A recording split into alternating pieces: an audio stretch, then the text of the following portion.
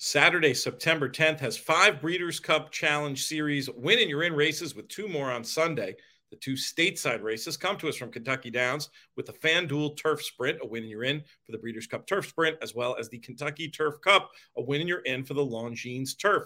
All winners will receive entry fees paid by Breeders' Cup, a $10,000 award to the nominator, and a $10,000 travel allowance for horses stabled outside of Kentucky. Coverage kicks off at 5 p.m. Eastern on CNBC with our own Matt Bernier on the team.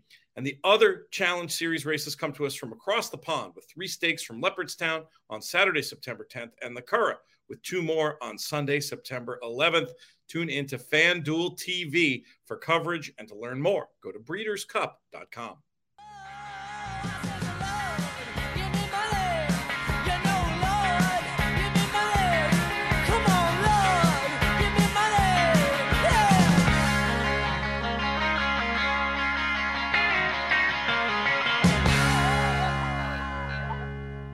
Hello and welcome to the In the Money Players podcast. This is our show for Friday, September 9th. I'm your host, Peter Thomas Fornatale, no longer in the Brooklyn bunker. Was back there for about a hot second before heading down to Nashville, where I sit now. Was over at Kentucky Downs yesterday for my maiden voyage. We'll talk about that a little bit later on in the show. We've got a great show for you covering racing action from across the nation. We've got Woodbine, the nation and North America, really. We've got Woodbine, their big weekend coming up next week. We'll be talking about the last 4 races up there with Matt Vagvolgi and Drew Coatney. We're going to be talking Monmouth with Dallas Baker and Nick Tamaro. We will be looping in some Kentucky Downs action, as noted, with Jack Jenkins. And there was no better way to start off this show than a visit from Nick Luck, who will talk about the Queen, Her Majesty the Queen Elizabeth II's legacy, and also tell us a little bit about Irish Champions Weekend and the win and you're in action for the Breeders' Cup happening there. We're going to get to it all right after this. Today's show also brought to you by our friends at Canterbury Park, playing the largest Breeders' Cup Betting Challenge qualifier of the year on Thursday, September 15th, the Big Ten BCBC handicapping contest at Canterbury Park. You can play online or through ExpressBet or TVG. It's a $2,000 live bankroll, $1,000 entry fee. 11 BCBC entries plus cash are to be awarded, and 100% of entry fees will be returned to players. The date, Thursday, September 15th. For more information on the contest, visit canterburypark.com. And also, don't forget that the weekend of September 17th and 18th, the nation's first and longest continuously running live bankroll handicapping contest, now in its 26th year. The Dog Days of Summer contest will be happening only on track at Canterbury Park. In that one, you can win entries to the National Horse Players Championship. For more information, visit canterburypark.com. First up on the show, a man we had booked to come on to speak about Irish Champions Weekend, and we'll get to that, but given the news of the last 24 hours or so, we'll have a different topic that we're going to start off with. He's actually coming to us not too far from where I'm sitting in Nashville right now, in for the weekend to cover Kentucky Downs and the Breeders' Cup implications for our friends at NBC, where you've enjoyed his work over the years. You've also enjoyed his Nick Luck Daily podcast. I think it's the most downloaded horse racing podcast in the world from what I can calculate. He is, of course, Nick Luck. Nick, how are things? Hello, Peter. Obviously, coming here in difficult and sad circumstances. Always good to talk to you here on this podcast. And when I left Heathrow Airport yesterday, we knew there were grave concerns about the health of Her Majesty the Queen. And then I was on a British Airways flight that was without communication to the ground, and the captain gave the news about half an hour before we landed in Nashville. It was the mood right around where I was reflective of the mood of the nation, the Commonwealth, and indeed the world, and one that is felt particularly keenly in our very small corner of it, Pete. Her Majesty the Queen was many things, not least from our selfish perspective on a horse racing media network, the most famous horse racing fan in the world. And we'll get to what some of the implications might be. But I just want to start off with my own personal feelings, which are I'm really surprised. I mean, look, I'm not surprised that I'm sad. I think I'm surprised at how sad I am and this very unstable world the stability that she provided and the role that she played in world events. I mean, how much is this affecting the mood of the country right now from what you're hearing from people back home? I think it runs twofold. This, first of all, as a long-serving monarch, as the longest-serving monarch, Queen Elizabeth is all as a head of state that most of us can remember. So that in itself is going to have a destabilizing effect when she dies. And second, there was enough that you saw to know that people would cleave to her personally as well as a figurehead. And what you did see beneath what had to be necessarily inscrutable and, somewhat distanced, the wrong word, but restrained, often came. So what you saw beyond that necessary restraint and inscrutability often came in the confines of a racetrack, right. which is why I think people in horse racing feel it quite so dearly. And I think the connection to Ascot to going there over the years and just seeing what she specifically meant to that event and how it feels from an outsider perspective, like in some ways the sport in the UK revolved around her. Is that too strong? It's really incalculable, the impact that she had, because she was the sport's number one fan in terms of profile for so long. You could argue there's any amount of influential people and leaders and dignitaries that became attracted to the sport because it was her passion. And that is a passion that may well have transmitted to a number of people in the UK and around the world who didn't subsequently go on to have any ownership, but simply have inherited that fandom because the Queen being involved in racing has put racing more in the public eye than it might otherwise have done. Doesn't seem that ostensibly her passion for the sport is necessarily shared by closest family members. I think that's safe to say. What does it mean? It's so hard to get into what she meant to racing in England, and it's probably even harder to talk about where racing goes from here. But what are your early thoughts on either of those topics? Well, racing will continue much as it has continued. It is not as though she was particularly involved in the warp and weft of running the sport, though she had great influence at Ascot, and I've talked about her more global influence.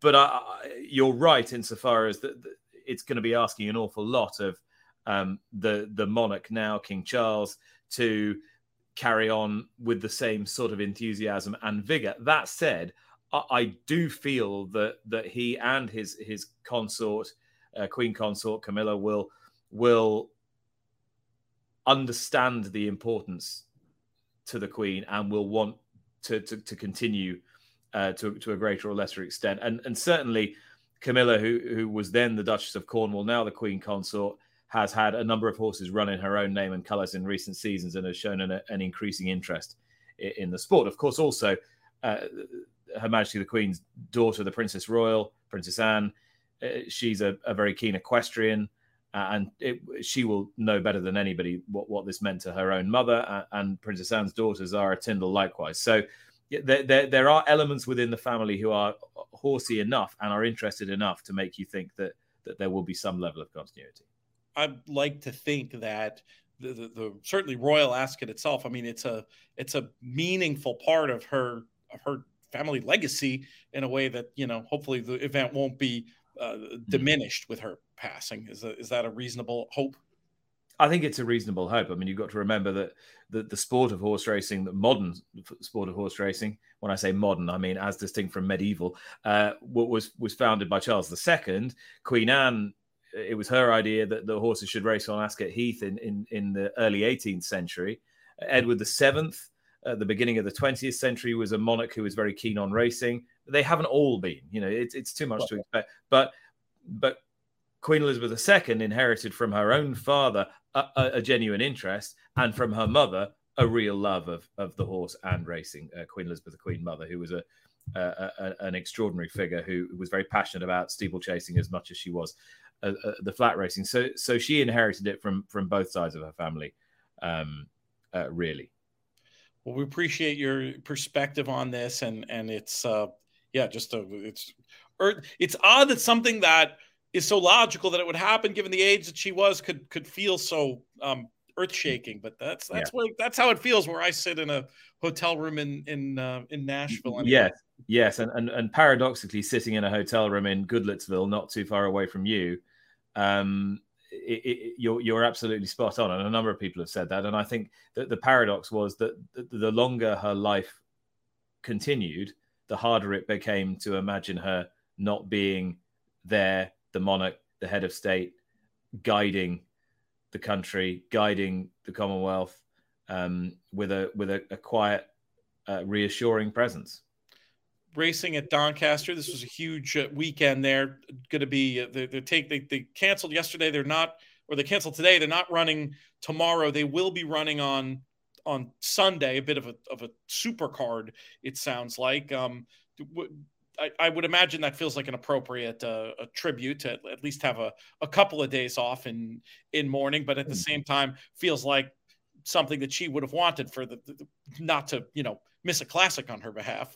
Does this feel like an appropriate handling of the situation by the industry? Feels entirely appropriate to me, Pete. I know that there have been plenty of opinions voiced in the last few hours saying, well, what difference does it make if you have the tribute on Sunday or Saturday? And I think people just need to take a pause, take a breath, take the opportunity to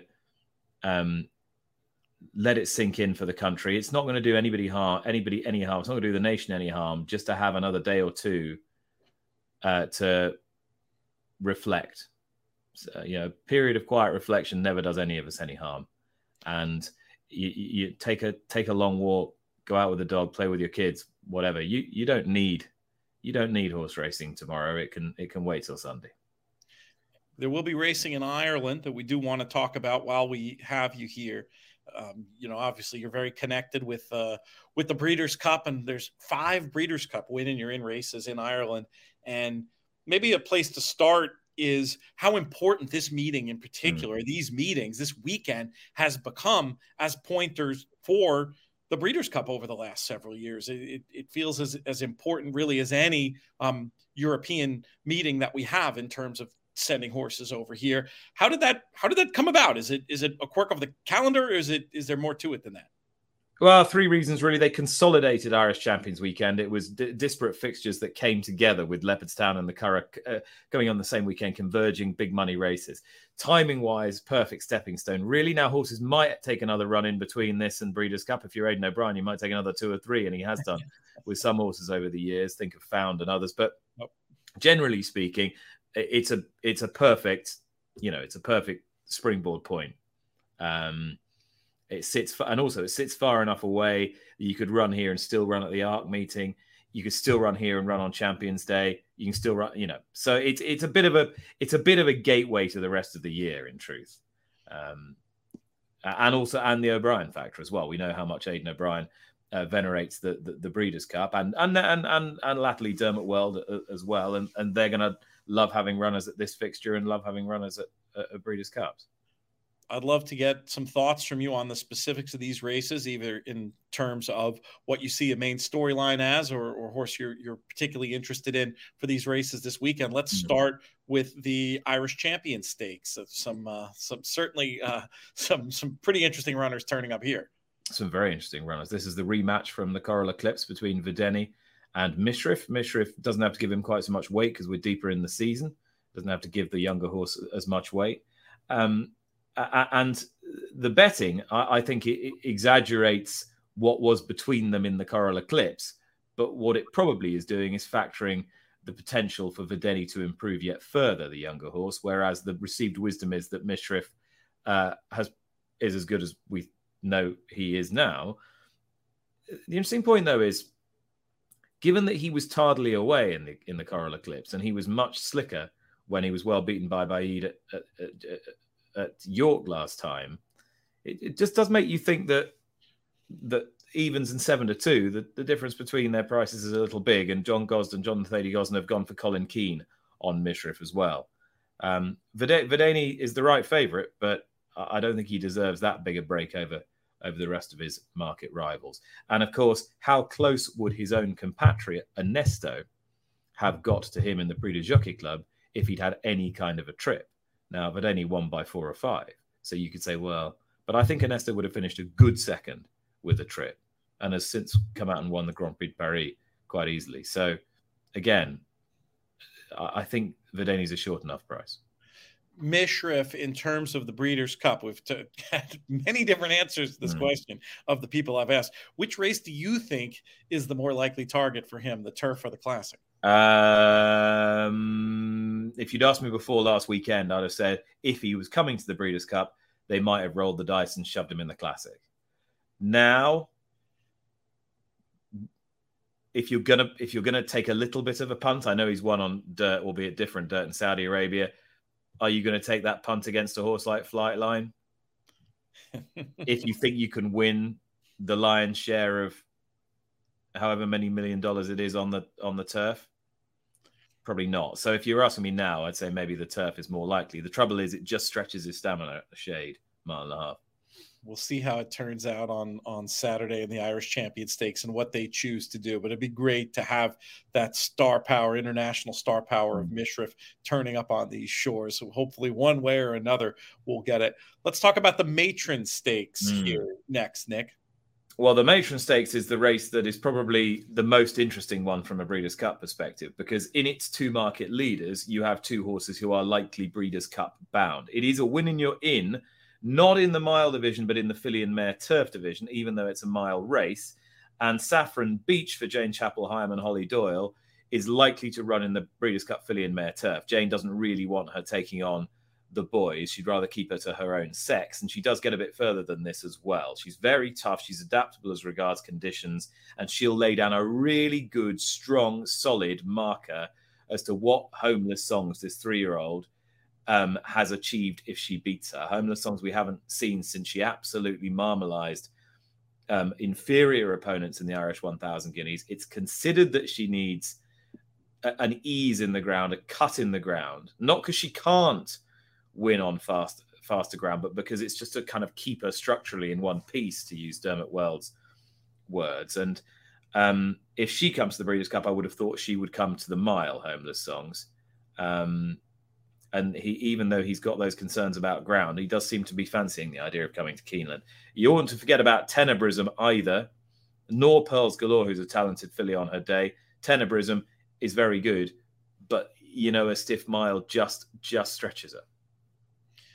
It'd be fun to be able to see those top 2 in the market from there come over. Hopefully that's going to play.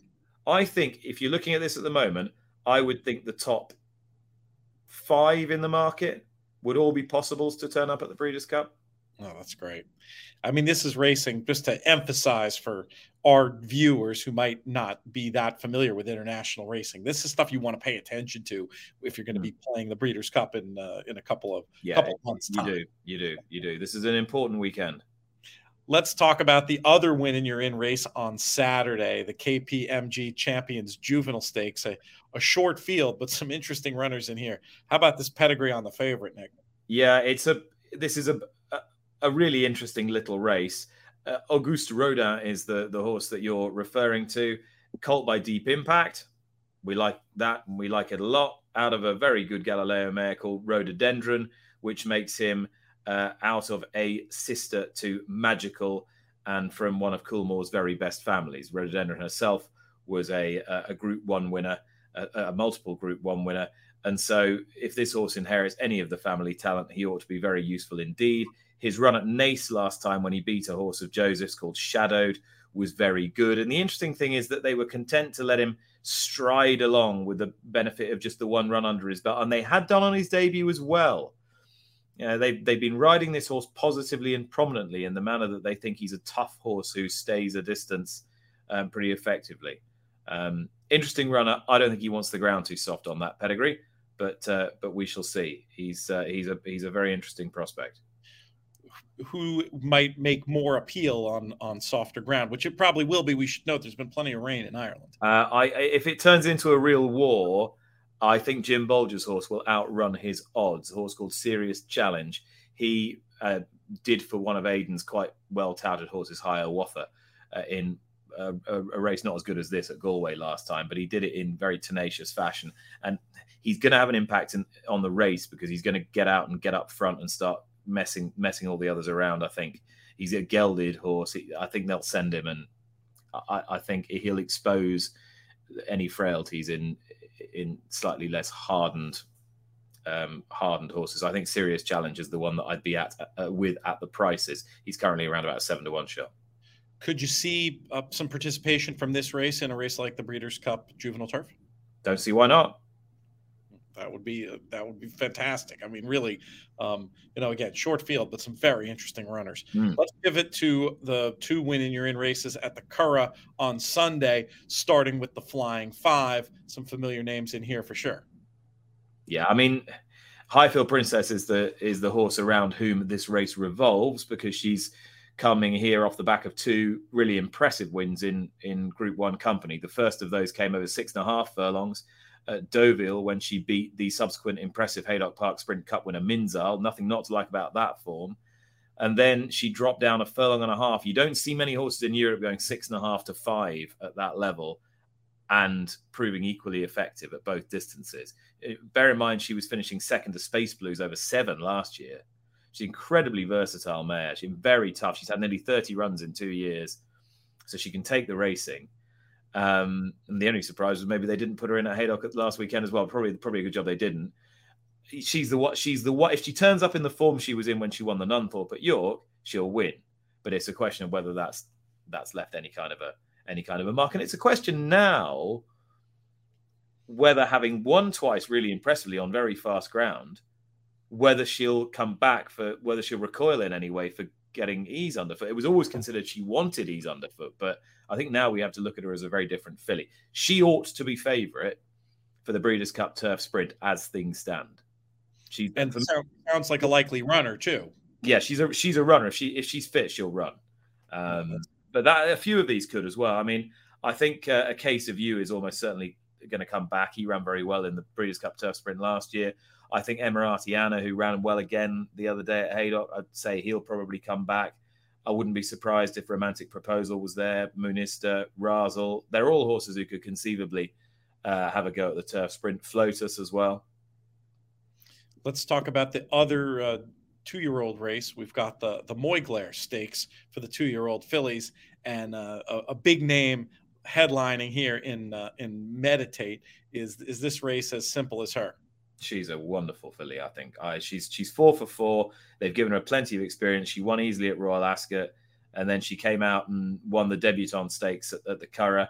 The runner-up in that race was Olivia Meralda, who's a pretty smart horse, and she was always, I thought, just toying with her. Although the margin of victory wasn't particularly special, I thought really she was toying with her. My only issue is I don't think she wants the ground too soft. She's a no-nay never, and I think that would play somewhat against her chance, or at least it would make me not want to back her at odds on. And she is up against a once raced, once victorious, impressive on debut sister or half sister to Tarnawa in Tahira. So, and with Dermot Weld's horses turning the corner now, she makes a bit of appeal at the odds. That's interesting. And again, very likely you think we'd see 1 or 2 out of here come across to these shores. What do you think? Yeah, quite conceivably. I mean, it's a big year for No Nay Never. He's already done it with Little Big Bear and Blackbeard and this filly Meditate. I would be surprised if Aidan didn't want some No Nay Never representation at the Breeders' Cup. Yeah. All right. We'll be bothering you much more for your thoughts ahead of the Breeders' Cup. Folks can watch you this weekend covering live from Kentucky Downs. I think you'll have Matt Bernier back in the studio. Are you with Eddie O out there on Saturday? Is that? Yeah, I think he may even be in town. If he's not, I think he gets in today. So this is as much as I've seen. I arrived here at about 8:30 last night. Central, and obviously I just heard the news, drove here, sat down, preparing material for today's podcast, and obviously I wanted to finish and voice the obituary for Racing TV, which we've just done. So, and then various broadcast commitments. So I'm now going to exit the four walls of this hotel room and go and see what Kentucky Downs is like. I think that's wise. It's a wild place. I think you're going to really, I can't wait to hear what you think of it, actually. And we'll I'm sure get that perspective on the Nick Luck Daily podcast. And we'll look for that Racing TV tribute. And we'll obviously be looking forward to all the content you're producing on a daily basis. Nick, thank you so much in a busy day and a sad day to take some time out to come and yap with us. Always. Thanks, Pete. Good stuff. Thank you, my friend. Horsemen, handicappers, and racing fans won't want to miss a single day of the 7-day FanDuel meet at Kentucky Downs this September. Owners and trainers will compete for the world's richest overnight purses, and horse players will enjoy the best betting opportunities in America with large fields and low takeout. Thanks to the Kentucky Thoroughbred Development Fund, registered Kentucky breds will run for $150,000 in maiden races, with allowance races starting at $160,000. The 17 stakes totaling $10.7 million include 8 graded stakes, where 4 days down with 3 to go at Kentucky Downs, remaining dates being this Saturday and Sunday, the 10th and the 11th, and then next Wednesday, the 14th as well. If you can get there, and I encourage you to do so, you can buy reserved seats at KentuckyDowns.com. Also, a reminder that Sunday is the concluding handicapping contest at Kentucky Downs, part of the 3 contest series, but you can just participate in this one. $800 and loads of prizes. The entries have been huge. You're going to be at least 2 BCBC, 3 NHC, but there's going to be more than that, I'll bet you, just based on the participation. You can play on TVG. You can play on ExpressBet. You can reach out to Brian Skirka at Monmouth Park if you have any questions. He's helping them out with these Kentucky Downs contests. And again, for more info on all this, go to KentuckyDowns.com. Next up on the show, one of the people we turn to when we talk about Kentucky Downs. We're talking about Kentucky Downs more this year on the network than we ever have before. I've really been enjoying it, really like my maiden voyage out to the place yesterday, and wish I was sticking around for the weekend. But alas, got to get back to New York. Too much stuff going on, transitioning back from 2 months away in Saratoga to spend the weekend down here in Nashville as much as I'd like to. But a man who spent plenty of time down in this part of the world, currently coming to us from another spot in Tennessee. He is Jack Jenkins. Jack, what's going on, man? Good morning, Pete. How are y'all doing this morning? I see. I wasn't sure that the print was small enough. I wasn't sure if you were going to troll me with Atlanta Braves stuff. It's getting tight up there in the NL East. How are you feeling? We're looking forward to it. You finish the job that you've started here, taking down my Mets, or are we going to dig in and re-rally? Well, it's September. You know how the Mets are in September. Once the calendar changes, it's that was like 15 years ago, to be fair, yeah. But it was bad. Yeah, it's going to be a battle. It depends on the Mets starting pitching, I think, if they stay healthy. Well, right, and the Scherzer thing hopefully is temporary from a Mets point of view. Even if the Mets are the wild card, they're still the team that nobody wants to play. I contend that. Oh, no doubt. We'll see how it turns out. On the racing front, we're in the back half now at the Kentucky Downs meet. How have your first 4 days gone? 3.5, really. Well, not as good as I'd like for it to be.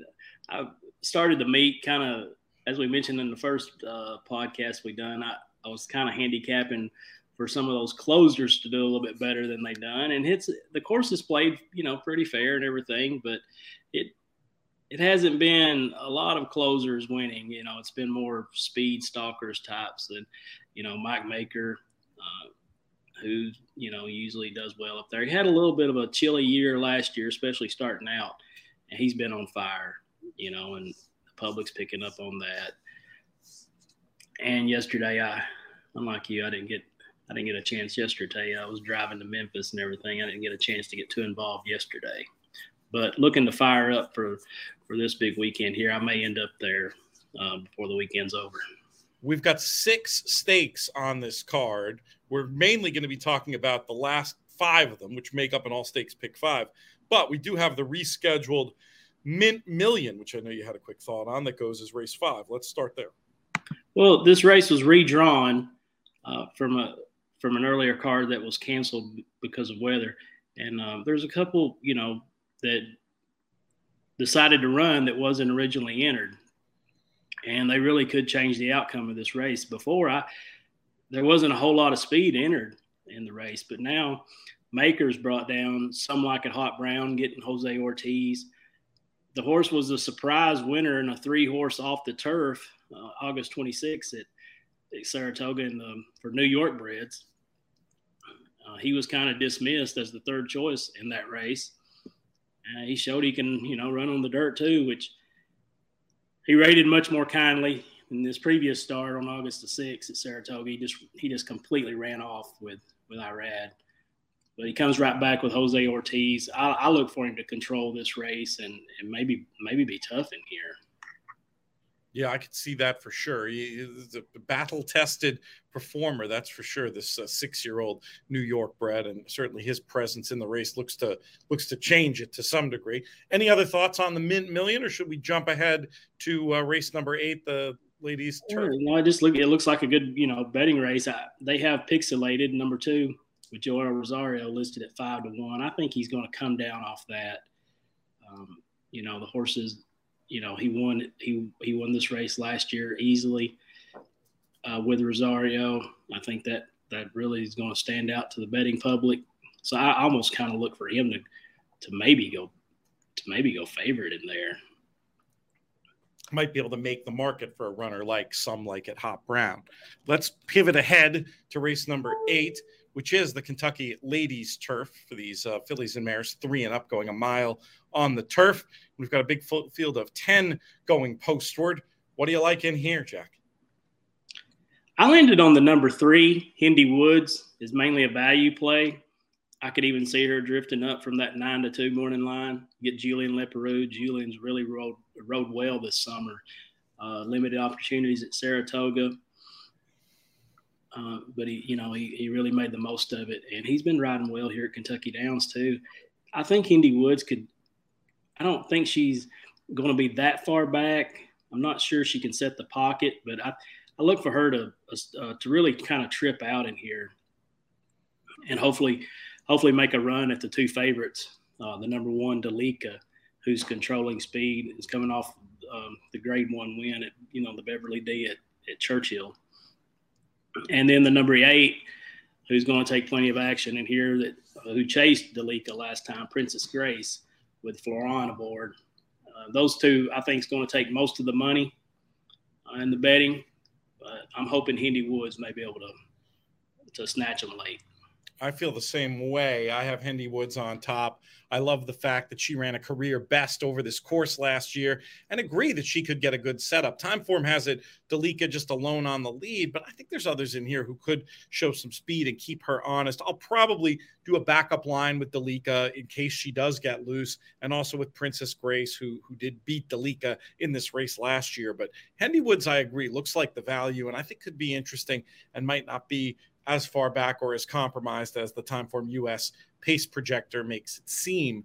Let's move on to one of the win and you're in races on this card, the Grade 2 FanDuel Turf Sprint Stakes, another $1 million race for 3 and up, going 6 furlongs on the turf. And you've got a big favorite in here who looks like a clear play if he takes to the course. That's the 12, Arrest Me Red. But I thought there was a wise guy case to be made for the 9, Front Run the Fed, who ran his best career race by far in this race last year. Granted, it was a little boggy, but there is rain in the forecast for Saturday morning. Hopefully it'll clear off by the time we get to the afternoon races.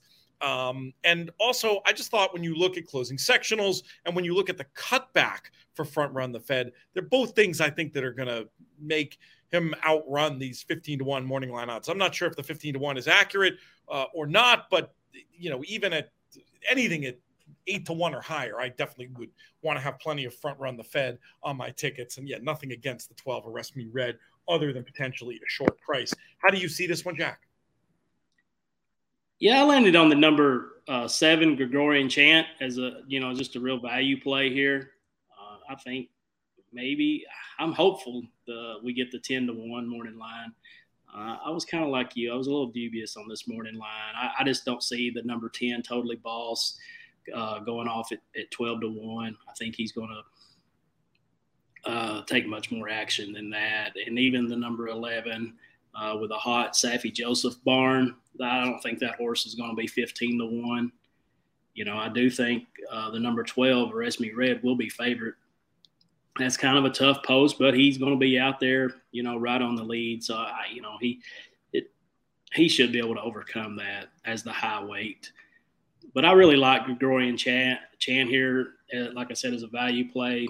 Phil D'Amato looks like he's been really, setting on this horse and prepping for this race. Gets Jose Ortiz, which, really rides well at Kentucky Downs. He should be able to set a nice little mid-pack trip. And I think he's definitely got the quality to get the job done here. I've always really liked this horse. Super, super classy runner. Who do you like to go with Gregorian Chant here potentially, or is it really just a singular focus on him? Yeah, I like him as a value play, but I think you got to use the outside runners. Totally Boss has a big win at Kentucky Downs. He's always right there. He's been a top turf sprinter for the past 3 or 4 years. I've had a nice couple of scores on him in the past. He's a favorite old horse of mine. Chasing Artie's not without a chance, like I mentioned for Ken Ramsey and Saffie Joseph. And you just have to use a Resmi Red in some fashion here if you want to play this pick 5 seriously. With Irad Ortiz and Wes Ward, it's just hard to chuck. It's hard to chuck that horse as the favorite as much as I want to maybe try to get him out of the exacta or something. You've got to use him in your multi-race bets. Let's move to race number 10, another win and you're in race. This one, the Kentucky Turf Cup, Grade 2, 1.5 miles. And Jack, we'll throw this back to you for your thought on this one. Yeah, I was kind of surprised to see Gufo enter. Yes. Quick turnaround, but he's danced all the dances this summer. He's running every big race for turf marathoners that they've carded this summer. Man of War, Manhattan, the UN at Monmouth, the Sword Dancer. I was up there, at Saratoga for Travers Day, and it's just like the way they were betting. It was just one of those things. It was like they know, and they knew he ran well and got the job done with Rosario, and he's listed as a 7-5 morning line favorite here. It's hard to argue with. He's kind of a win machine. Won almost $2 million. But you have to respect the old man Arklow. This is he's got four career starts at Kentucky Downs. He's been super impressive in a few wins there. Just missed in this race last year. Brad Cox shipped him up to Saratoga, got a nice prep. He ran really well, just missing the Rock Emperor last time, and that was off of a long layoff. And I look for him to move up. Florent's ridden this horse so many times over the years, knows him really well. So I kind of give him a slight edge over Gufo here. 4-6. You're sticking to the top of the market here in the turf. Yeah, well, there's another horse I'll mention as a value play that I'm going to throw in. Brian Lynch does really well at Kentucky Downs. And Admission Office, number 7, I really think he's been up against it in his last two starts.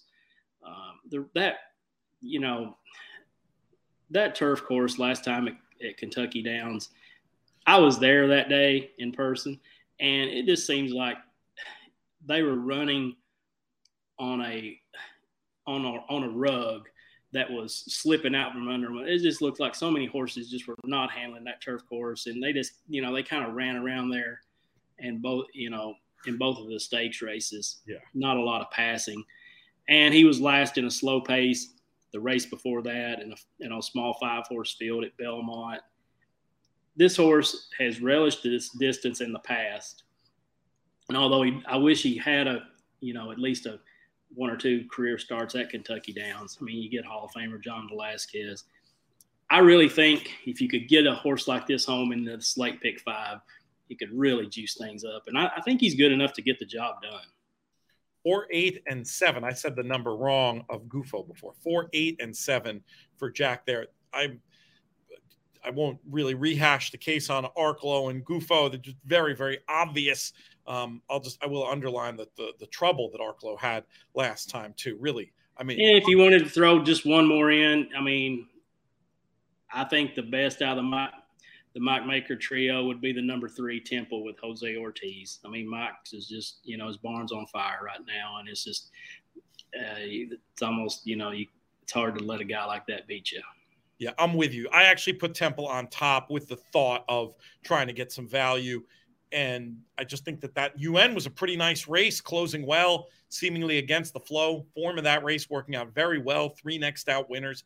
Temple hasn't done his best work at Kentucky Downs, but that could be circumstantial. And when the barn is flying like this, I have no problem including, and I wouldn't be surprised if you get north of 6-1 in this spot, because those other two are going to take so much money at the top of the market. I do think his Kentucky Downs races are a bit circumstantial, and that, the public's going to see that he's 0 for 3 there. I think it's only going to help his price. A couple of those were at much shorter distances from his best, and like you made a good point there.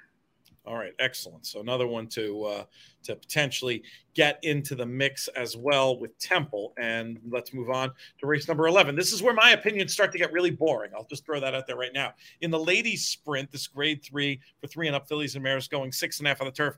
My old favorite, Campanelli, is in here. And I just think if she runs her race, and she's shown she's been adaptable, succeeding at the Group 1 level internationally, I just think if she runs her race, they're all running for second. Is it as simple as Campanelli in the ladies sprint?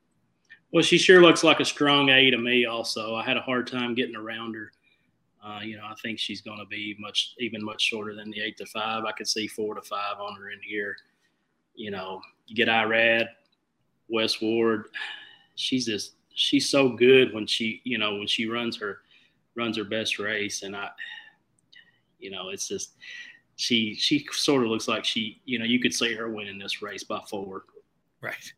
A couple I will mention, that both 15-1 on the morning line, both really classy mares.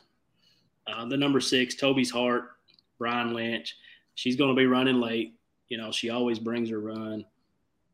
Super cool filly to watch run. And I gave a look to the number 7, She Can't Sing, for Chris Block. She's got races that fit here, and she should set a nice little trip here. And those are the 2 I'll be using as backups. Can't fault anyone for using Star Divine or a few others in here, but I'm with you. I think if Campanelli shows up and brings her best, they're going to be running for second.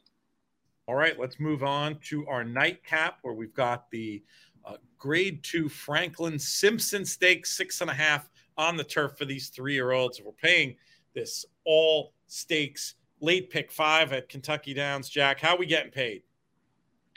Wow, once again, we have another favorite to deal with, who's just, this horse has just turned into an absolute win machine. What has he won? 7 in a row, I think, for Christophe Clement, number 6, Big Invasion. Another 8-5 morning line favorite that I could easily see being odds on, Joel Rosario. I mean, this horse has just absolutely done nothing wrong this year. Anything to run with, or is it as simple as just singling Big? One thing that did jump out at me, the number 2 for Todd Pletcher, you get Tyler Gaffleon. Chanceau, am I saying that right? Yeah, Chanceau. Yeah. Chanceau. He's drawn the rail in his last 3 starts, and this horse just looks to be kind of begging for a cutback. Son of Spottstown. A lot of those are better going short. So I kind of gave him a look on the cutback. Maybe I'll tie those, play a nice 6-2 exacta or something like that. But I'll throw him in on a backup ticket or 2 for the pick 5. He was about the only other one that kind of caught my eye in this spot. I had a lot of trouble. Big Invasion's and stuff.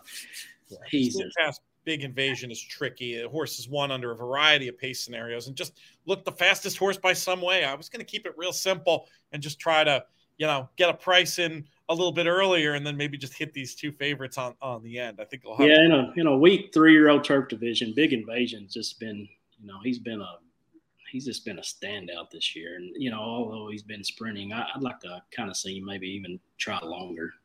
I could see it. Certainly didn't run significantly worse in the 7 furlong try at Belmont, but this is a horse that looks very dangerous for a race like the Breeders' Cup Turf Sprint, doesn't he?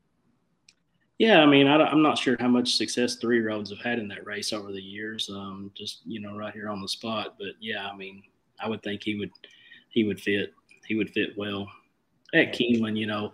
5.5. Sometimes they can close there, so it may be set up well for him.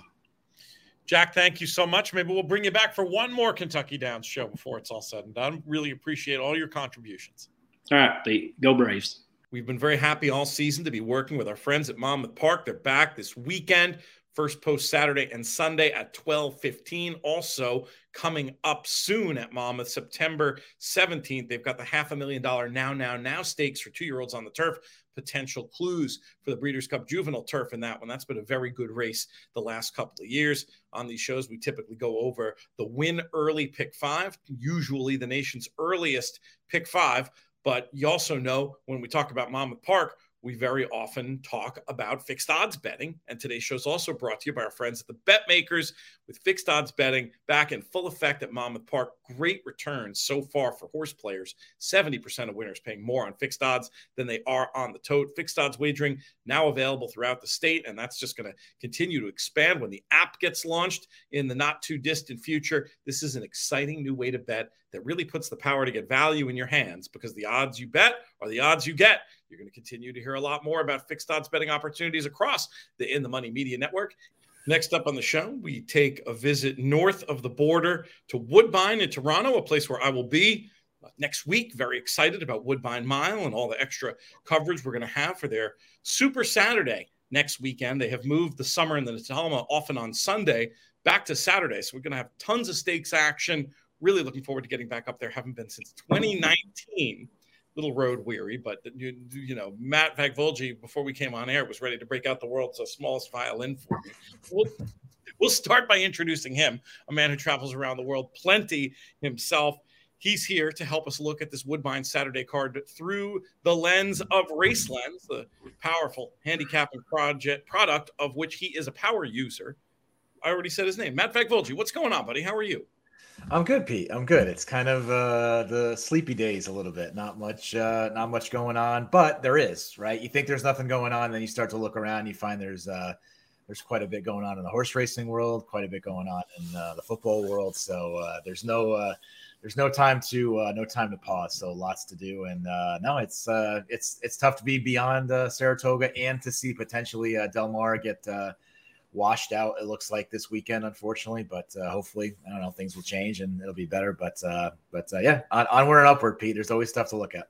We've got a show planned for Del Mar on Sunday with Billy and Michelle that we're meant to record Saturday. How bad is the forecast looking out there, man? Again, we'd have to send out the bat signal to our In the Money meteorologist to get a better report, but it doesn't look good. It looks like that hurricane is going to slam Southern California. So again, I don't know. That's not what I do. I'm pretending to be one right now. It's not what I do, but it doesn't look very good. Not a meteorologist, but occasionally plays one on the In the Money. Exactly. Yeah. Let's bring in the man we turn to for all things Woodbine. We might have missed a trick not getting him up to Woodbine next week for what I think would be his maiden voyage. Nobody on our network has paid more attention to Woodbine over the course of the last several years than our own business manager, Drew Coatney. Drew, when are you going to make your maiden voyage to the Great White North? I told you there's a helicopter pad out front. If you want to land, we can find space for that helicopter to come grab me. So yeah, up here in northern Michigan, it's a little hard to make those trips right now. So hopefully when we settle down, we'll be able to find a flight up there to hang out, if it's Woodbine Mile Day or otherwise. So yeah, I'm excited for the next weekend. We're going to have some great racing and even some good races this weekend that I think may be clues into some bigger stakes races later on. I know Cassie has a runner in the nightcap that we'll talk about that could be potentially a powerhouse. So I'm excited and ready to start talking some picks. We will look to do some bankroll building, that's for sure. Though before I let you go, and we should have gotten the visual aid to go along with this, but you sort of shocked me showing me a picture that you saw from your backyard up there, in northern Michigan. Not a place people typically associate with seeing the northern lights, maybe northern Minnesota or something. But yeah, I was shocked. That must have just been so awesome to get to see that far south. Yeah, we got absolutely lucky. There have been a couple showings that were supposed to happen that never transpired, and just sitting out by bonfire, 11:30 or 12, and boom, here they go. I mean, it's just like something out of this world where you're like, wait, what's going on over the horizon type of thing. And we even got to see one mid-air that shows the curvature of the earth glowing. I mean, it was some neat stuff. And we had the monarch migration happening as well. Which was cool to see some of those monarchs just hanging out on you. And it was a great outdoors day over the weekend for us. We'll see if some of those butterflies can bring you luck when it comes to the last 4 races at Woodbine on Saturday. And it starts off with race number 7. We've got a stake for 3-year-olds on the turf going 1 mile, the Toronto Cup Stakes, $125,000 in the pot. Matt Fagvolgi will throw this one open to you. Anything you see in here that you're particularly interested in vis-a-vis traditional handicapping or the Race Lens product? I think there's going to be some pace in this race. So I do think there's going to be some speed up front. Especially going a mile on the turf at Woodbine, you want to look for some off the pace type, which again, obvious with pace, but again, more often in terms of the numbers. I went towards the inside, went to the 1 Churchtown. I also looked at the number 6 Luckman as well. 2 horses that have the top 2 triple-digit late pace figures from Equibase. Again, in the True Odds feature there, click on late pace. You'll organize it for you to show who's got the best. Those 2 I like the most. I would say I probably lean a little bit towards the 1 a bit, but there are some things that I like, especially with Luckman, the 6. I love Dice K getting on this horse. So this is the exact horse I love him on. Again, kind of, I don't know if it's a host fail or guest fail, I would say. Wanted to run that number and I just forgot to do it, of looking at the jockey switch to Dice K on a horse that's a sustained runner with a top late pace figure. I'm sure they're outrageous. I could be wrong, but it's the type of horse I like to see him on. I think we'll be a little bit closer. I think the fear is too far off the pace. I think Dice K will put this horse a little bit more into the race. So I do like Luckman quite a bit, but the 1 Churchtown as well. You look at Atfield, 30% off a win, $3.90 ROI there. And he's also 22% in stakes races this year. So those are going to be the A's for me. I'm also going to back up with the 2 as well. Mannix, again, I think probably better races are on synthetic, but I think fits here on the turf. And then I'm also going to throw in a bomb that's going to be towards the front end, which is the 7 Day Tripper. Again, not in love with speed in this race, but this horse has proven to get to the front end, sustain hot fractions, and stay. So I do like that. We'll have that as a B. So 1 and 6 A's for me, 2 and 7 on the B line. And remind me, the top pick came at the 6, though, not the 1. I'd probably put let's put the 6 as a topic. Probably gonna get a better price on the 6 than I am on the inside. And I'd lean. It's very tough though. I'd say 1-6 in terms of your betting. I'm going to group those 2 together. But if I had to pick, I'd take the 6. Gotcha. The old feet to the fire trick. Drew, let's bring you in for your thought on race 7. Yeah, I love some of those angles, Matt, that you were going with that got my eye drawn to some horses. But I'm actually top pick the number 7 Day Tripper. Did some replay work, and I think the light bulb went off on turf, right? You see about a dozen maiden races and then finally breaking the maiden over the turf on this surface, the 1-turn outer mile, and did it absolutely professionally. Go back and watch that replay through back. this horse took back from the loose leader. So you see a bunch of ones in the PP lines, actually stalked a loose leader. And then as if like a workman-like, just carried on and continued to run well, and then back that up again with an optional claimer win, and then got into too deep of waters. I think Day Tripper will be a great presser style and won't be caught on the lead, but letting others go do the dirty work and then run late. So the number 7 for me, Day Tripper at 15-1, can't beat it. And David Bell is firing quite well with 4 winners, 4 places, and 2 shows out of 16 runners. Can't really beat that. So the number 7 Day Tripper for me, I think this one's ready. I will be surprised if we see 15-1 based on some of the replay work I saw. It looks like even with the figures fitting, that 15-1 seems like a gift. If we can get anything over 8-1, take that to the bank. The other horse I'm going to be using is the number 1 Churchtown. Same reasons as mentioned above. I think it's going to get a great stalking trip and just close in. So 2 horses for me, pretty light, both A's, the 7 and the 1 to kick things off. All right. And yeah, you could make an excuse. I mean, it was such a bad run. It's hard to make too much of an excuse, but Day Tripper last time, at least that was against older allowance foes, just sort of popped and stopped. Now back in against 3-year-olds. Very interested when you both make good cases for a horse that's going to be 15-1. Let's move to race number 8. We've got a valuable maiden special weight for 2-year-olds on the synthetic going 6.5. Drew, we'll keep it with you. Yeah, I didn't fall in love with this race, and I'm going to go with Keen Flatter at 8-5. I think that has the best figures, some speed, and last out was outkicked by a horse that was stalking that one and just was with the pace flow. The contender was with the pace flow, so Keen Flatter was against it. So I think number 4 Keen Flatter makes a lot of sense, but I'll be using 2 backups. The number 3 Forest Buzz 4-1. Not a great first-time starter for the trainer, but looks to be really sharp and in form. And then also the number 8, Celentano. We'll go with that. That's the 7. Oh, sorry. Is it? Yes. Oh, yep. 7. Sorry. 8-1 in the morning line. JK and I both suffer from that. So the number 7, speed and faded last out and gets Lasix this time and was running against Keen Flatter. So we'll see what happens. Was well bet. And I think there might be some signal there too that maybe this horse needed that run and gets Lasix today as well. Maybe able to turn the tables on Keen Flatter, but I'm going to side with Keen Flatter on top. So 4 is an A, 3 and 7 as backups. Don't love the race. We'll try and get out with a little bit of a spread here. Matt, what do you think? Do you have any stronger opinion than Drew here? And what numbers did you land on? No, I'm similar. It's usually in a race where I see the horses that have run that have had a few tries. I like to go elsewhere and look for some first-time starters, look for some pedigree. I don't find it really in here, to be honest. So I did default to the 4 Keen Flatter as well. Again, I like that last race. I just think a repeat of that last race probably gets it done here. I did also include, again, another horse that's run. I'll give another shot on the synthetic is the 6 Uncaptured Moment. I thought that was a decent run. It's going to have to run. You're going to have to, step up a bit here with this field, but I like to give that horse another shot.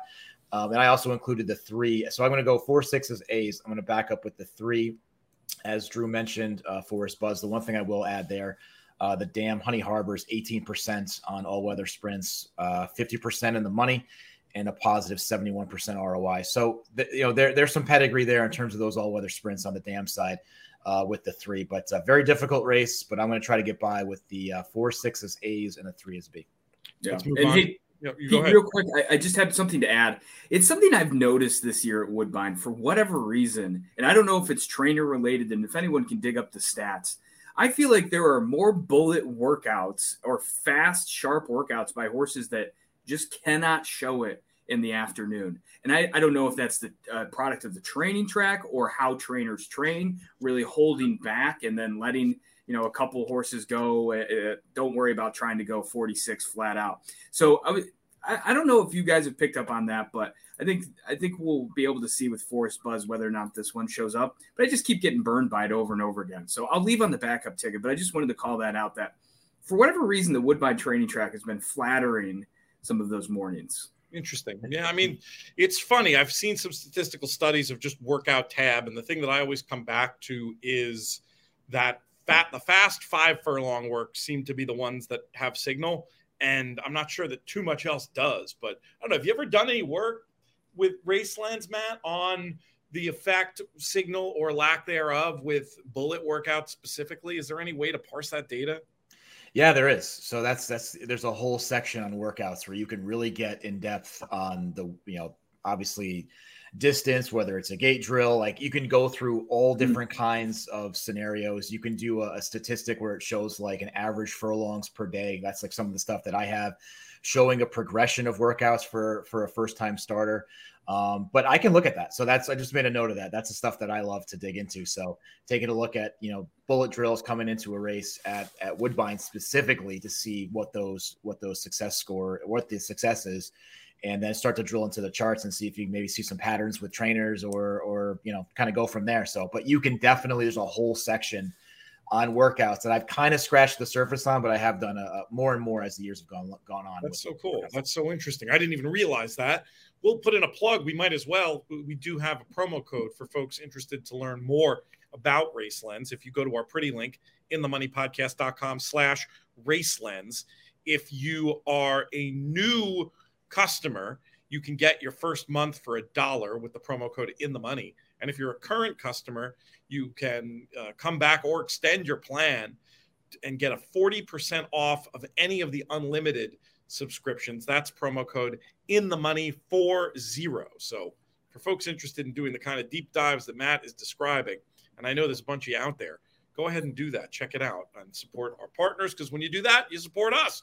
Let's talk about race number 9, gentlemen. We've got a $25,000 claimer going 6.5 on the synthetic. Matt Fagvolgi, we'll throw the ball back in your court for this one. So 2 horses I'll use on the A line here is the 6 Master Spy, 8-1 morning line. I don't know if you'll get that, but who knows? I think it's stalk the pace. I think I don't necessarily see a fast pace here, but I think we'll sit in a nice spot behind the pace setter, who I do like, which is the 5. I think we'll get the lead, hand carved. Again, another horse that's proven to get to the lead and get it done. It's tough to do that on the synthetic here, route, sprint, but this horse has done it a couple of times. So I do like that. And again, that's the 5, hand carved. But the 6 Master Spy, I think it's sitting in a nice spot. Just like to give this horse another shot on the synthetic. Has run against much better as well. I think we'll find a softer spot here. So again, I think either one of those horses, I think closer to the front end, might get it done here. And if you look at on a trainer set on the 6 for Master Spy, Drexler's 29% out of 65 starts off the claim, right? So that shows intent on where to put these horses. So some confidence there with this horse ending up here. So 6 and 5 on the A line. I did put the 8 Beyond Borders as a B. I'm not in love with this horse. I hope this horse takes a ton of money and runs off the board. But again, it's just one of those, like, it fits. This horse fits in this race. You can't get around it. This horse definitely fits. Got some races in the past that will get it done here. I'm just not in love with the current form. I'd like to go elsewhere, but as of now, a very much of a cop-out B of adding this horse in. But I just think the horse Beyond Borders, the 8, fits in this race. And, with opinions elsewhere at bigger prices, like we've talked before. I know the EV police might be circling my house right now, but I would like to include that horse and not get beat with some higher prices surrounding around it. Got to be careful. You don't want to, don't want to mess with those guys. Those black SUVs might be swirling around the house there. So, but I'm tucked back in the woods, Pete. Maybe it's protecting me. You should be okay. You should be. They're not that tough. You'll be all right. Beyond Borders does make plenty of sense. I mean, last time under these conditions did win by 4, granted with what looked to be a pretty easy trip. That one, Drew Coatney, is 2-1 on the morning line. Are you with or against in Woodbine's 9? I'm against. My eye was drawn. I mean, just go look at the number 2's overall figures. Earned 4 or 5 points higher. The number 2, Fanusili, sounds like an Italian word of some sort. But at 4-1, the number 2 for me, I think drops into class today and will be able to press and save ground. And I think those 2 Drexler horses you mentioned, I'll be using as backups, the 5 and the 6. I think those 2 may get in somewhat of set this up pretty much and go to the lead and really go hammer and tongs. We'll see how fast they go and what the rider instructions will be. So number 2, Fanusili as a top choice for me, and I'll back up with the 5 and 6. Completely fading the number 8 Beyond Borders. I just don't see it graduated out of the N2L ranks and then comes here into the N3Ls, but soft fractions, lots of knocks. We can talk about it more, but I'm fading. Fair enough. Let's go to the nightcap. 2-year-old maidens. This time we're going 7 furlongs on the turf. And if we're playing late picks, we'll ask you the key question, Drew. How are we going to get paid? Yeah, I love the number 1 Imperial Star here. 20-1, wide open event. Why not take that rail horse who's flashed speed and dropped anchor last time? The jockey and trainer together are 3 for 10 right now with a $4 ROI. It's not huge sample size, I'm aware, but they're showing some positive signs. And I don't think it's crazy that this horse takes to the grass, gets the lead, and carries on with everyone trying to close. So the number 1 Imperial Star at 20-1, top choice for me. We'll also be using equally the number 9 Kaukaipuu. I even looked this up, listened to it, tried to pronounce it. I'm glad you had to say it, Drew, because I listened to multiple replays and could not get that horse right. Kaukaipuu, right? Isn't it Kaukaipuu? Yes, it is. And it's a Finnish word meaning wanderlust or desiring other places that you're I didn't go that far, but that's impressive. So, yeah, my pronunciation's terrible, but at least I can do some research. So I think the horse continues to nibble at improvements and gets Lasix today. Not a crazy result if this one wins. And then the one I mentioned earlier at the top of the show is the number 7 Mythical Storm for Cassie. Big purchase price, has the workout on the turf under her belt, and comes out with Lasix and a strong gate drill to back that up as well. 2 back and husbands aboard. So this one could be pretty interesting. I'm excited to watch the number 7 Mythical Storm, see if she'll take to grass as a 2-year-old. But those are the 3 I'm using equally: the 1, the 9, and the 7 for me. Definitely interesting to see Cassie put the filly in against the boys here. He's been doing very well and making the right calls with his first-time starter, so I don't think you can rule that one out. Matt, how do you see our nightcap? I would say similar to Drew, and we're on the same long shot here. I don't know if it's a good thing or a bad thing, but that's a pet angle of mine. I do love to see a horse that really just fires hot fractions early, kind of just folds tent late and just wraps up on the horse. But what happens after, right? Is the horse coming back in 180 days? No, this horse is coming back in 13 days. I think that's a vote of confidence to say, you know what? We got caught up on some speed. We finally got a turf race that we like here. Let's get this horse on the turf and let's send him from the inside. So I hope that's the instructions, and I'm happy to lose by 50 lengths by going to the lead and doing the same. But I want this horse to send. I think there's confidence coming back that quick, getting this horse on the turf for the first time. And like Drew said, in a very wide open race. So I'm a fan of the 1. I did use the 9 as well, which I'm not even going to try to pronounce. I'm going to defer on that one. Again, it's tough to find different places to go here because it is a wide open race. But again, I think this horse is knocking on the door, probably going to get the softest field this horse has run against. Again, I think should compete and should be close to the pace, and I think might get it done here. But, again, it's going to be a much shorter price than what you've seen in this horse in the past, but a softer spot. So I think so. The 9 and 1 I'm going to use as A's. I am going to back up with the 4 and the 11, the 4 Elena. Second time out, again, similar, showed speed, faded a bit late, gets on the turf for the first time. Certainly want to see that horse get to the turf. And then the 11, I thought, a couple of good races, M. Jane sticks here on the 11 Fighting Irish. And third start could be the charm. So that outside post, not great, but, certainly want to see how this horse does. So I'm going to back up with the 4, the 11, but the 9 and 1 are going to be A's for me, Pete. You make a good point about the 9 Kaukaipuu and facing a weaker field. The way they do their maidens up in Woodbine, you'll see they run for a variety of different purses. This one, every one of the 5 starts for Kaukaipuu has been at the 125,000 purse level. In here, 95,000. It's going to be a softer group just by logic. And, you might see 5 starts, 3 seconds and say, does he really want to win, etc. I don't think that's fair. When they drop, they tend to run to their numbers. And if Kaukaipuu does, definitely looks like a contender. So good stuff from the team on that one. Really appreciate your guys' time this morning. And, we'll be back next week with a lot more from Woodbine. Thanks, team. Thank you. Next up in the show, very happy to be joined by a man we talked to in the early week shows, typically reviewing. We had a good chat about Del Mar and Saratoga. We've got some nice feedback on. But late week, he often comes on here to talk about Monmouth Park. He is Nick Tamaro. Nick, what's going on?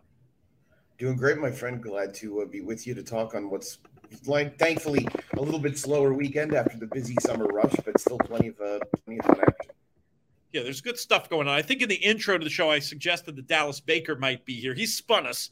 I don't know what's more important than talking Monmouth Park with us, but he'll be back with us for next week. But he's leaving this analysis of the win early pick 5 in our capable hands. And it kicks off at 12:15 on Saturday at Monmouth Park with this 2-year-old filly maiden claimer going 6 furlongs on the dirt. Field of 6 goes postward. What numbers shall we have on our tickets to kick off this win early pick 5, Nick?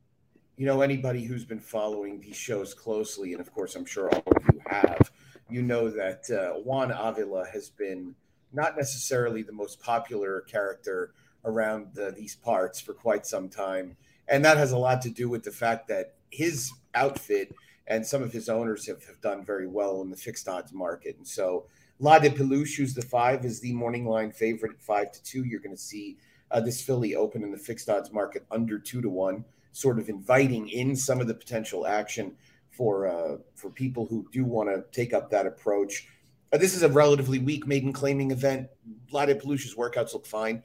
Juan Avila's obviously been very good with first-time starters. He even had a winner up at Saratoga. Madeline's Grogu on the outside is the best of the experienced lot. Those seem like the right 2 in the pick 5. Gun of Gold, if you have the budgetary capability, would probably be the 3rd choice. So I would keep it relatively simple and make it 5, 6 as A's and 3 as a backup. You also have another Avila entry in the 2, Amalfi Lady, who debuted against 25s and is now moving up in class. Not necessarily the most encouraging sign there. All right, we'll kick that one off. 5 and 6 on the A line, and we'll move to race number 2, where we've got Jersey bred starter allowance types, 3 and up, going 1 mile on the turf.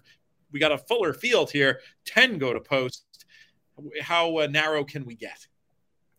Yeah, you know, the state bred races are interesting in that a lot of times they're not that competitive because you get Jersey breds of varying ability. And this looks like a situation where the 5 one-time Willard is going to be virtually impossible to beat. This is going to be another runner that opens up in the fixed odds market under even money. John Stevens trainee did just about everything but win last time out. Did have a pretty soft trip, setting a moderate pace before getting outgained a little bit late, but it looks as if he'll have pretty much the same scenario this time around. There's very little speed signed on, and I think that should allow Jairo Rendon, who really is the best turf jockey at Monmouth, in my opinion, having paid a little bit more attention this year. I think it'll give him the opportunity to put this son of Micromanage on the lead. I think that would make him awfully tough to handle. All right, the strong shout there. And if you're interested in more specifics, we don't have all the fixed odds prices at the minute, as we often do on these shows. But if you go to monmouthbets.com, if you're a Jersey person, you can bet right on there. But even if you're not a Jersey person and you want to get a little bit of signal about what the fixed odds market is doing as we get closer to these races and throughout the betting, go ahead and go to monmouthbets.com and take a look. It can definitely inform when you're putting tickets together in bets like this win early pick 5, monmouthbets.com.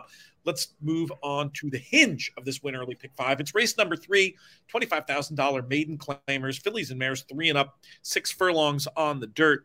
This is a spot where there's another heavy favorite on the morning line in the number 4 Song Saver. Nick, are you with or against? Yeah, you're not going to get a Penn National Invader pretty heavily favored too often at Monmouth, but it does look like that scenario. And from a speed figure perspective, this daughter of Super Saver really is a standout. She's earned 2 Beyer speed figures over 50 in her last 2 starts, including a win back in early July, from which she was disqualified for interference. This is a move up in class, no doubt about it. I mean, 25s at Penn National are a weaker lot than 25s at Monmouth. So we'll see if she can handle that jump. I wanted to try the 2 Tilted Tiara as an alternative coming in. Speaking of horses coming in from lesser circuits, this one from the Royal Meet at Timonium that just concluded last week. She showed a great deal of speed last time out before weakening a bit late. That's 6.5 furlongs around, I guess, at least 2 turns. perhaps more at the bull ring in Timonium. So we'll see if she can get the lead and maybe Forget to Quit. Claudio Gonzalez's runners have had a very, very strong summer, and the Bug Boy is on board here. That might help get this one loose in the opening stages and just might Forget to Quit. I actually thought the other interesting horse was the other Kate Damazzi trainee, the 7 Roland and Controlin, who looks like she just might be gradually improving, and she could be the right alternative to the favorite. I'll make the favorite a backup and use the 2 and 7 as ace. All right. I like the sound of that. Chance to maybe beat the favorite there as we move on to the last 2 races in the Win Early Pick 5. Next up, race 4. We've got an allowance race for 3 and up fillies and mares going 6 furlongs on the dirt, and fairly short field with 6 runners going postward. On the morning line, Above Par 2-1, Liberated Lady 5-2 suggests that they might be vying for favoritism. What do you like in here? Yeah, it looks that way. Above Par's gotten really good lately and seems to be going up the ranks class-wise in a pretty steady fashion for Gerald Bennett.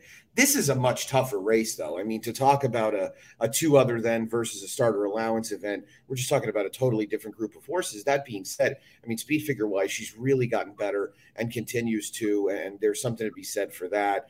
Jerry Hollendorfer moving a Liberated Lady back to the dirt off a turf try last time out, where she didn't perform badly by any means. I do think she's a candidate for the top honors as well. Probably benefits a bit from drawing outside of Above Par, who does probably want to do her best running on the lead. You also have Trade Secret, who comes in off a claim for Phil Antonacci. This horse won a $50,000 claimer at Saratoga last time out, so the connections were willing to reach in at a pretty high level. And pace-wise, that was a really strong pace. This horse stayed on all the way to the finish. I thought ran very well that day for Steve Asmussen. Tough guy to claim off of, but Antonacci is a trainer who's relatively new to the game, having, I believe, worked as an assistant for Wesley Ward, but looks like he's doing some pretty good work. I wouldn't sleep on that one. You might get Paco at a relatively decent price, too, for a filly that should be sitting just off the pace. I do think the principals are the 3 and 4. I'll use them, and I'll use the 2 as a backup. All right, makes sense. Let's move to our pay leg, race number 5, where we've got maiden claimers at the $16,000 level on the turf going a mile and a 16th, and a big full field signed on. How are we going to get paid? Yeah, you know, you have a few New York invaders, and obviously most of them are looking for softer spots after difficult Saratoga meets, and that includes the one for Bill Morey, Strike Price, who goes second off a layoff, and I think this is the softer spot that this horse has been in need of. The problem is he's really never run that well, you know, regardless of where it's been or what level it's been at. So I'm looking for him to improve to an extent second off the bench. We'll see if he can do that enough to be a factor here. I think the 4 Dream Astray is in many ways the horse to beat. New to the care of Darian Rodriguez. He does really well with trainer changes of all types.